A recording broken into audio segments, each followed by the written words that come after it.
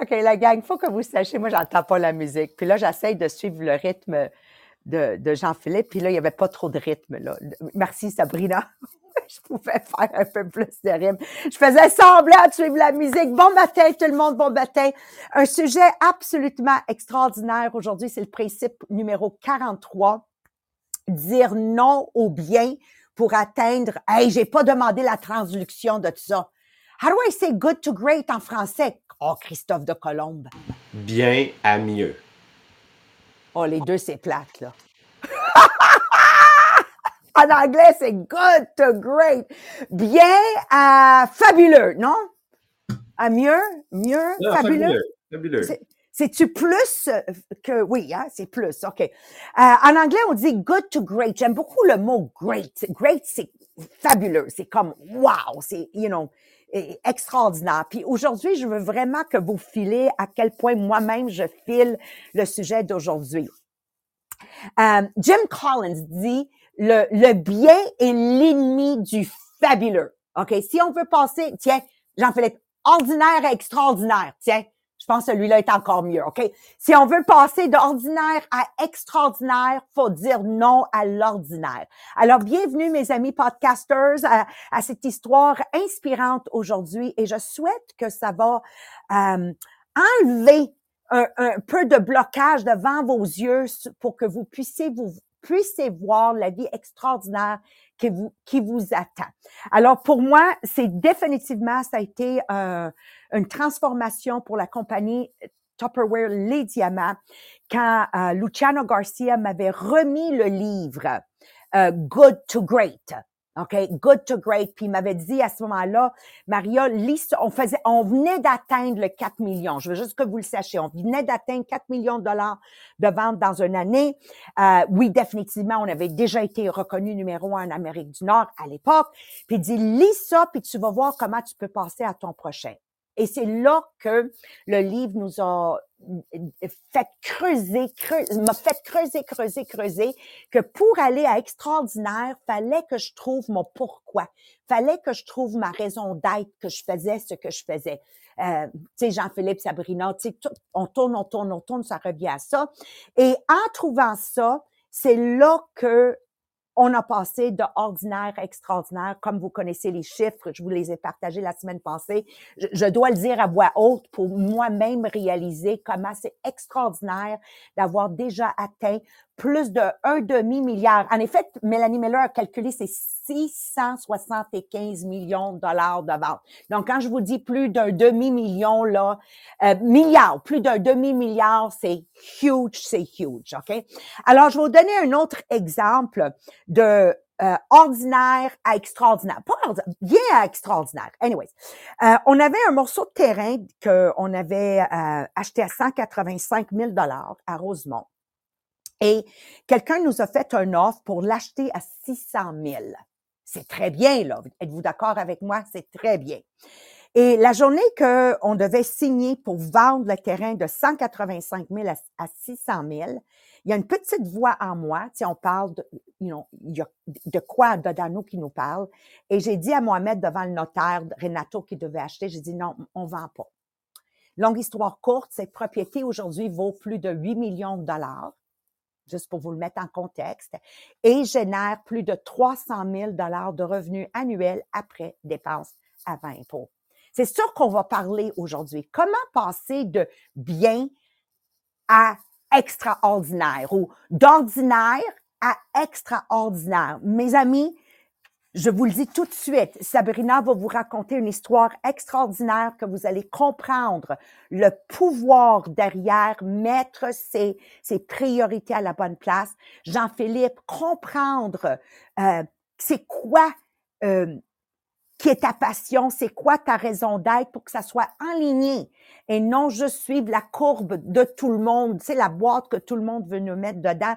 Puis Marie-Pierre, moi, je t'écoutais en anglais, définitivement, ta manière d'avoir dévoilé les clés, tu sais, pour vraiment 1, 2, 3, 4, que tout le monde aujourd'hui peut s'aligner pour devenir extraordinaire. C'était un 10 sur 10. Avant de continuer, prenez le temps de partager. Okay? Est-ce que vous voudrez que votre vie passe d'ordinaire à extraordinaire? C'est la question. partager le podcast. Marie-Pierre, partage-le comment le concours sur le groupe Les Millionnaires des Diamants fonctionne, s'il te plaît. Oui, donc on a un tirage d'un chaudron Tupperware d'une valeur de plus de 300 $ qu'on va faire tirer parmi tout le monde qui va avoir des étiquettes dans le tirage. Donc, vous avez 3 façons d'ajouter des étiquettes. Première façon, c'est on va aller, commenter sur le groupe inspirationnel Les Millionnaires des Diamants. Donc, chaque fois que vous mettez un commentaire avec 6 mots et plus, ça vous donne une chance dans le tirage. Ensuite, la deuxième façon d'avoir des chances dans le tirage, c'est en postant sur le groupe. Donc, tous les types de publications. Donc, que ce soit une image inspirante que tu veux nous partager, que ce soit une vidéo que tu as trouvé que tu veux nous partager ou un live directement sur la page, donc directement sur le groupe. Tous les posts te donnent une chance dans le tirage. Et la troisième façon, c'est en invitant quelqu'un de nouveau sur le groupe. Donc, la nouvelle personne, en acceptant ton invitation, va aller publier sur le groupe en disant merci en telle personne, il faut qu'elle tag. Et voilà, toi et la nouvelle personne, vous allez avoir une chance dans le tirage. Et voilà, donc ça, c'est jusqu'à la fin du mois de juin. Merci, merci Marie-Pierre. Encore une fois, on veut amener ce groupe-là organiquement à 3000 abonnés d'ici la fin du mois de juin. On va faire tirer les 2 chaudrons. C'est clair, c'est clair. Et naturellement, un immense merci Mathieu, Lise, Sylvie, là, je regarde mes amis podcasters de prendre le temps de souhaiter la bienvenue. J'ai pas vu Ricky Zucchini. Est-ce que quelqu'un peut la réveiller peut-être? Je l'ai pas vu sur le podcast encore. Moi, je watch tout le monde, où vous êtes, là. Merci, merci, merci, parce que ça fait l'accueil chaleureux qu'on a envie de revenir. Et mesdames et messieurs, si vous n'avez pas été lire ou écouter le contenu de Jacqueline Stockley, allez le suivre. Moi, je peux juste vous dire, Jacqueline, encore je le dis en français, j'espère que tu écoutes tout. Mes dernières speeches de mes mercredis et jeudis soirs, une partie même du contenu du podcast vient de qu'est-ce que moi-même je suis en train de lire sur le groupe inspirationnel Les Millionnaires des Diamants. Alors, soyez généreux de vous-même de déposer des YouTube vidéos que vous trouvez appropriés pour niveler vers le haut, être une meilleure version de nous-mêmes, des documents, une pensée, faites un live. Merci Lise, merci Marie-Pierre. Oui, Marie-Pierre a aussi fait des lives, mais Marie-France Toupin. Merci à chacun de vous. Alors, sans plus retarder, voici Sabrina, comment passer de ordinaire à extraordinaire. Oui, parfait, merci Maria. Dans le fond, là, on le sait que tout le monde travaille fort. Il y a personne qui se lève un matin en disant « Moi, ma job, je vais en faire à moitié parce que dans le fond, pour les résultats, ça me convient d'avoir la moitié des résultats. » Tout le monde travaille fort, mais pourquoi il y en a qui ont des résultats plus élevés que d'autres? On réalise que ça dépend sur quelle tâche je focus. Ça dépend parce que on peut se perdre facilement là, dans des tâches qui sont non productives. Tu sais, j'ai des enfants, on s'occupe des enfants de ma sœur, là. Je peux être, je vais utiliser le terme à Maria, distractée vraiment facilement, là.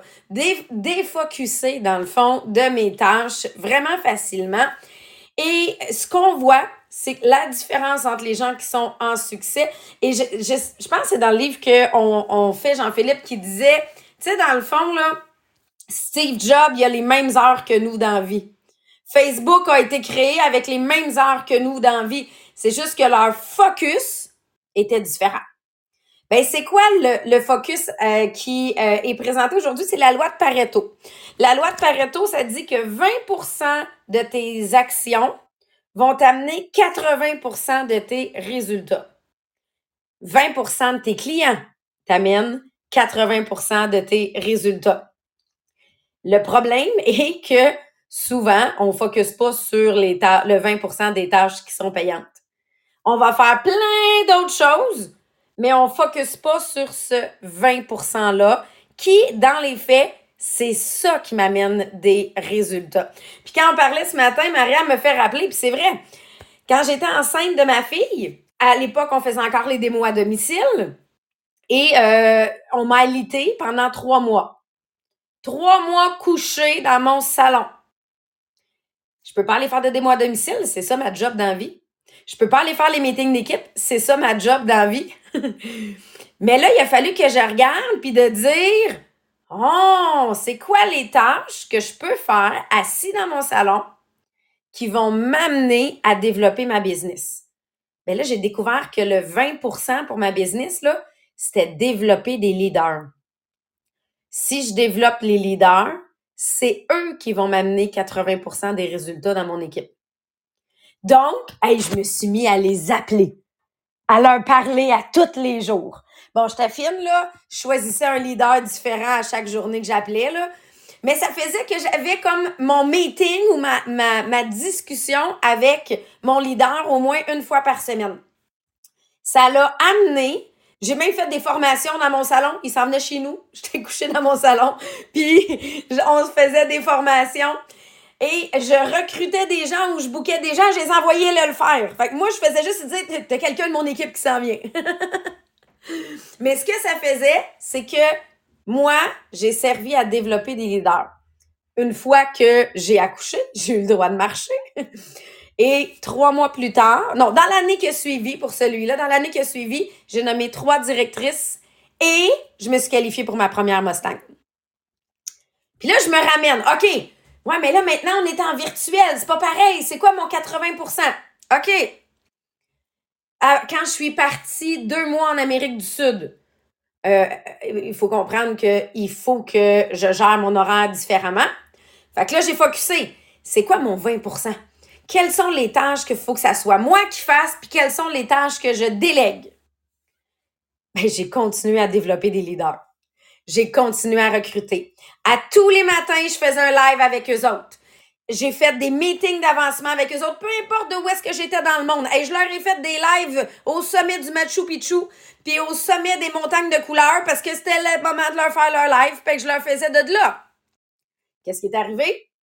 À mon retour, 3 nouvelles directrices nommées, qualification pour ma 2e Mustang. Fait qu'en réalité, dans ma business, c'est quoi mon 20%? Moi, dans ma business, c'est amener du nouveau monde dans l'équipe puis développer des leaders. Même si faire une vente live, là, c'est comme excitant, ça m'amène un résultat instantané là. Mais mon long terme dans ma business, c'est mes leaders. Fait que c'est là que, c'est quoi mon 80? C'est quoi mon 20? Et là, ça, c'est pour ceux qui sont dans la business comme nous. Mais dans la vie de tous les jours, on a ce même principe-là de dire quelles sont les opportunités qui s'offrent à moi, parce qu'on en a tout le temps plein d'opportunités qui s'offrent à nous autres, là. Mais lesquelles qui sont bonnes, puis lesquelles qui sont extraordinaires? J'ai-tu le flair pour savoir quelle sera mon opportunité extraordinaire? Puis Jean-Philippe, t'es un super bel exemple, parce que t'as changé de trajectoire en cours de route parce que t'as découvert justement, ce qui était extraordinaire pour toi, que t'avais pas prévu au départ et qui a changé complètement ta trajectoire. Oui, exactement. En fait, dans toutes les sphères de ma vie, quand je prends le temps de les analyser, moi, je suis quelqu'un de très ambitieux. Donc, j'ai toujours mon œil sur ce qui, selon moi, à ce moment-là de ma vie, était extraordinaire. Donc, moi, de formation, je suis enseignant en histoire et géographie. J'ai terminé mon baccalauréat, donc, pour pouvoir enseigner. Et pour moi, en fait, le extraordinaire, à ce moment-là de ma vie, c'est de me dire, moi, c'est sûr et certain qu'un jour, je serai un directeur général d'une école secondaire. Voire même, il n'était pas clair celui-là autant dans ma tête, mais de me dire pourquoi pas en fait avoir une haute position à la commission scolaire, parce que moi, je voyais ces positions-là comme étant des positions de leadership dans le but d'apporter des modifications et des changements au système actuel. Et qu'est-ce qui est arrivé? C'est que dans mes 2 premières années de suppléant, c'est à peine si j'ai été appelé 10 fois par année pour pouvoir, en fait, faire de la suppléance. Donc là, tout d'un coup, l'idée, en fait, de pouvoir m'en aller vers le extraordinaire, combien de temps est-ce que ça m'aurait pris, en fait, pour pouvoir atteindre cette position-là? Puis on va se dire, il y en a seulement qu'un directeur général dans une école, OK? Puis des écoles secondaires, même si moi, je suis à Québec, il y en a plusieurs, mais il n'y en a pas à tous les coins de rue, là, non plus, là, OK? Donc, pour moi, en fait, j'étais en train de découvrir que, c'était finalement peut-être pas si extraordinaire que ça parce que ça m'était pas facilement accessible, pas dans le sens que c'est facile, mais que c'était une possibilité sur laquelle je pouvais miser. Quand je regarde, en fait, ma vie au point de vue, dans le fond, du programme des cadets, moi, j'ai évolué dans ce programme-là, j'ai décidé de m'enrôler comme officier. Qu'est-ce que j'aimais, c'est qu'il y avait cette possibilité-là de pouvoir, oui, monter en grade et de pouvoir avoir aussi, en fait, des positions de leadership. Donc, j'ai monté extrêmement rapidement. Je suis devenu commandant de corps des cadets. J'ai occupé des positions de haut niveau sur des camps d'été. J'ai géré, en fait, le budget. C'est moi qui autorisais les dépenses. Et à un certain point, un des officiers supérieurs m'a tout simplement stoppé parce que moi, je voulais pouvoir devenir commandant adjoint. Je voulais pouvoir devenir commandant, en fait, d'un camp d'été. Et on m'a dit, t'es trop jeune. Pas, t'as pas les qualifications, pas, t'as de l'expérience. Non, on m'a stoppé, en fait, dans ma progression. Et à ce moment-là, encore une fois, ce qui pour moi était le extraordinaire, c'est-à-dire de pouvoir monter, OK, donc rapidement à la lumière de mes compétences, je m'étais fait stopper. Donc, quand mon MLM, pour moi, Tupperware, est arrivé dans ma vie, qu'est-ce que j'ai découvert? Donc, dans la première année, c'est que cette possibilité-là, elle est infinie. Donc, cette possibilité-là d'enseigner, cette possibilité-là d'avoir une position de leadership, cette possibilité-là d'augmenter en grade, cette possibilité-là d'augmenter mon revenu. Donc, tout ce qui j'avais ciblé comme étant extraordinaire, ben maintenant, je l'avais ici. Donc oui, je pouvais décider de dire que ce que je fais en ce moment, c'est bien, mais je sais qu'il y a un extraordinaire qui m'attend et je peux progresser à ma vitesse et amener en fait mon organisation à des niveaux tout simplement extraordinaires. Donc toute cette possibilité-là, cette opportunité-là, je la voyais.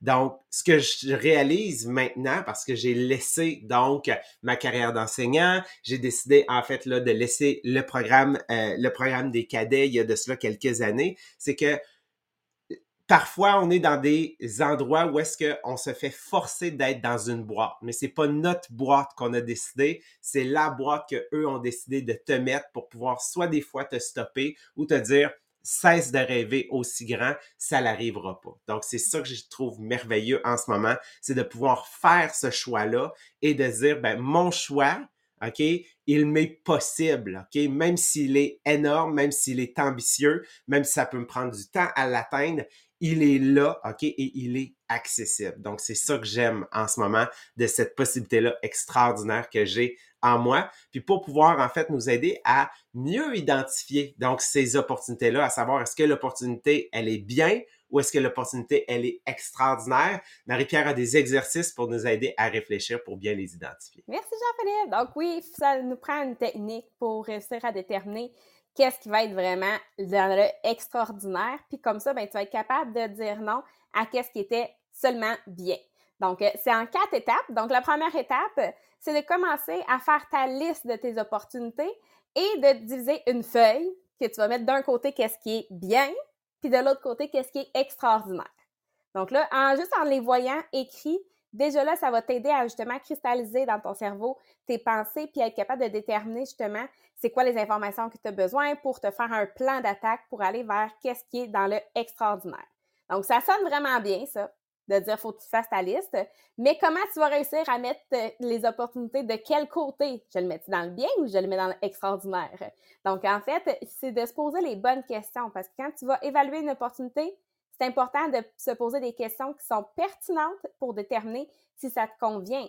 Donc, en te posant les bonnes questions, puis après ça, en tenant compte de tes réponses honnêtes, ben, tu vas être capable de mieux comprendre si l'opportunité devant toi te convient. Donc, il ne faut pas oublier aussi que quand tu évalues les opportunités, c'est toujours en fonction de ta situation personnelle, de tes objectifs, tes valeurs individuelles. Donc, je vous ai trouvé une liste de 15 questions que vous allez pouvoir utiliser, que je vais vous déposer sur le groupe inspirationnel des millionnaires des diamants.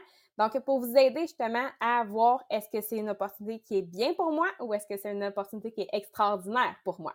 Donc, question numéro 1, est-ce que l'opportunité correspond à mes objectifs et aspirations à long terme? Numéro 2, est-ce que c'est en résonance avec mes valeurs et mes principes? Numéro 3, quelles compétences ou connaissances spécifiques je vais pouvoir acquérir avec cette opportunité? Numéro 4, est-ce que ça va m'offrir des possibilités de croissance personnelle et professionnelle? Numéro 5, comment est-ce que cette opportunité va pouvoir m'aider dans mon cheminement de carrière global? Numéro 6, c'est quoi les défis et les risques potentiels associés à cette opportunité? Numéro 7, est-ce que cette opportunité va offrir un équilibre favorable entre le travail et la vie personnelle? Numéro 8, est-ce que le plan de compensation, le plan de rémunération et les avantages sociaux sont là pour répondre à mes besoins et à mes attentes financières? Numéro 9, est-ce que je vais avoir l'occasion de travailler avec des personnes inspirantes et qui partagent le même type d'idées? Numéro 10, est-ce que l'entreprise ou l'organisation a une réputation et une culture positive? Numéro 11, quel est l'impact potentiel de cette opportunité sur ma vie personnelle et mes relations? Numéro 12, est-ce que je suis excitée et motivée par le travail que je vais faire? Numéro 13, est-ce que je vais avoir l'occasion d'avoir un impact significatif ou de contribuer à quelque chose qui m'intéresse de plus grand? Numéro 14, est-ce que je vais pouvoir m'épanouir et être heureux dans ce nouveau rôle ou ce nouveau poste? Et finalement, numéro 15, est-ce que j'ai demandé conseil ou du feedback à des mentors, des amis ou des collègues de confiance? Donc, évidemment, c'est des questions que vous allez pouvoir utiliser pour chacun des opportunités pour voir dans quelle catégorie tu vas le mettre. Est-ce que c'est une opportunité qui est bien pour toi ou est-ce que c'est une opportunité qui est extraordinaire pour toi? Donc, ça, c'est l'étape numéro 1, pouvoir dire ça s'en va dans quelle catégorie. Étape numéro 2, maintenant, bien, ça va vraiment avec la dernière question qui nous dit est-ce que tu as demandé conseil? Étape numéro 2, discuter avec tes mentors pour voir justement leurs conseils par rapport à la nouvelle opportunité que tu veux poursuivre.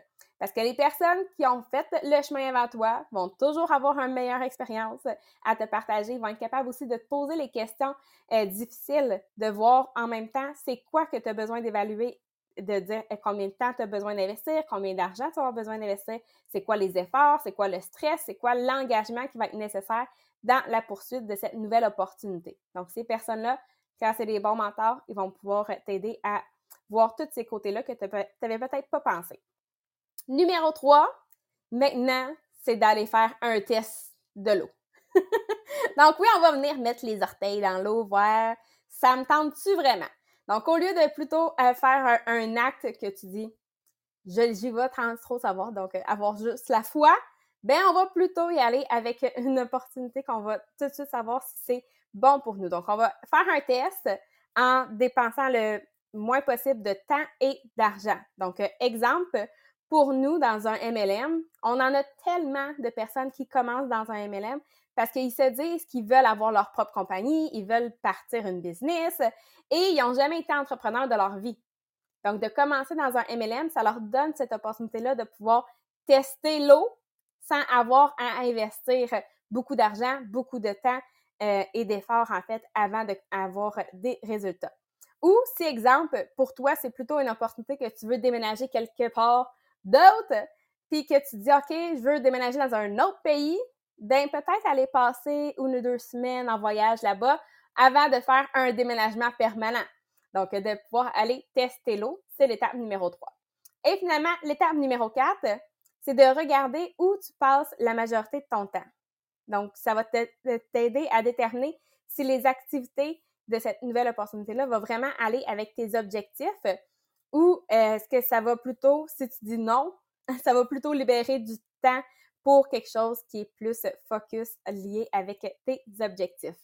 Donc, de juste réaliser est-ce que finalement, au final, c'est quelque chose d'extraordinaire pour toi. Donc, oui, vous allez retrouver les questions pour vous aider à faire l'évaluation de vos opportunités. Est-ce que c'est bien ou extraordinaire? Merci, merci. Là, allez-y des commentaires à date, là, une chose qui résonne avec vous, ça serait quoi? Juste pour le fun, Jean-Philippe, une chose en préparant le podcast aujourd'hui qui a résonné avec toi. Juste une chose, ça serait quoi? Ben, moi, en fait, c'est pas en le préparant, c'est en écoutant Marie-Pierre. Donc, sur sa liste de questions. Donc, vraiment, de s'assurer, est-ce qu'on est avec nos valeurs? Est-ce qu'on est avec nos objectifs? Puis, de se projeter. En fait, c'est pas juste nos objectifs, c'est la vision. La vision de ce qu'on veut, en fait, dans la vie. Hein? Tu as vu comment nous, qu'on le prépare, c'est à nous que ça nous interpelle le plus. Toi, Sabrina, ça serait quoi une chose? Ben oui, dans mon cas, c'est vraiment ça. C'est premièrement, mon 20%. Est-ce que je suis sur mon 20% avec mon leadership? Mais je cherche mes résultats à long terme. Donc, qu'est-ce qui va m'amener 80% de mes résultats à long terme? J'adore. Puis toi, Marie-Pierre, en le préparant ce matin? Mais moi, je me rends compte que c'est le genre de travail qu'on devrait tout de suite enseigner aux plus jeunes, dans le sens que la raison pourquoi je suis allée à l'université, c'est que j'avais pas réalisé que ça n'allait pas avec mes attentes sur le côté financier, qu'est-ce que j'avais choisi comme métier. Donc, de pouvoir l'enseigner le plus tôt possible pour pouvoir faire une différence. Merci, merci. Puis je vais terminer avec ce que tu viens de dire, Marie-Pierre. Alors, quand un des amis de Yasmine, elle m'a dit, elle s'en allait faire un bac en psychologie, je lui ai dit, OK, ton objectif de salaire, c'est quoi? Puis elle avait l'air d'un orignal sur l'autoroute. You understand? Parce que moi, je savais que si tu t'en vas, même si j'ai pas fait d'université, moi, je sais, les 3 que vous n'avez faites, qu'un bac en psychologie t'amène comme préposé aux bénéficiaires à 25 $ de l'heure. Mais le monde se garoche dans quelque chose sans se poser des questions. Vous me comprenez? Et depuis ce temps-là, juste pour vous donner la fin de la trajectoire de cette jeune fille, ben là, elle est rendue à 28 ans, puis elle vient de commencer le droit. Donc, imagine-toi qu'elle a changé 3 fois de sujet avant d'eux. Donc, c'est tellement important aujourd'hui de faire un engagement solide pour shifter votre focus sur qu'est-ce qui vraiment compte pour vous. D'utiliser le 20-80 de Sabrina. Quelle action va vous amener au plus grand résultat? Tu sais, on le voit avec Annie Marchand, même dans des mois plus difficiles, elle gère quand même 50 000 $ de bonus mensuels. C'est le développement du leadership. À travers l'histoire de Jean-Philippe, c'est pas parce que 90% de la société dit « trouve-toi une bonne job puis garde-la » que c'est la manière que je deviens extraordinaire. Il a testé les eaux, il a sauté. Marie-Pierre, merci d'avoir amené exactement les étapes qu'on a besoin. T'as-tu vu? Même sur Jean-Philippe et Sabrina, comment ça a eu un impact. Donc, souvenez-vous, vous avez le pouvoir de changer votre destinée. Chaque décision que vous prenez, vous êtes en train d'enlever un morceau de clay, un morceau de clay en français, c'est tu sais une roche que tu enlèves un morceau là pour ressortir ta grandeur à toi, mais vous êtes toujours une décision de enlever un autre morceau, puis ressortir cette personne extraordinaire que tu es déjà. Il suffit de dire non à ce qui n'est pas en ligne avec vos valeurs. Donc, après tant d'années, Maria, qu'est-ce que tu fais encore à Tupperware? Ben, c'est toujours en ligne avec mes valeurs. 1, je peux seulement devenir riche si je bâtis mes 1000 multimillionnaires. OK? 2, je vends un produit qui s'enligne avec mes valeurs, reprendre le contrôle de sa cuisine. Économe dans une cuisine, économe partout. Ça n'a rien à voir avec le produit. C'est une philosophie avec laquelle j'ai été élevée. 3, donner une opportunité à quelqu'un de pouvoir tester l'eau avant de prendre des décisions massives. Qu'est-ce que je fais encore à Tupperware? Ben, aussi longtemps que ça répond à ça, je vais y être. Et voilà 41 ans plus tard, les résultats. Et cependant, beaucoup l'ont fait pendant 41 ans, mais avec pas de clarté de développer 1000 millionnaires. Et là, j'ai rajouté, Sabrina, multimillionnaire dans mon conditionnement. Attention! So, from good to great, ça prend enligné et avec une vision claire pourquoi je fais ça. Donc, ma fille Yasmine, quand s'est lancée dans le droit, c'était pas n'importe quel droit, c'était un droit où elle savait qu'elle pourrait générer avec le temps des millions par année. Pas juste n'importe quel droit, parce que tu peux aussi faire le droit puis finir en train de faire 50 000 par année. Là, on connaît plein d'avocats à 50 000 par année. Alors, questionnez-vous aujourd'hui. On vous aime. Merci d'être avec nous. Pour les anglophones, on se voit ce soir. Sinon, demain matin. Bye bye. Merci.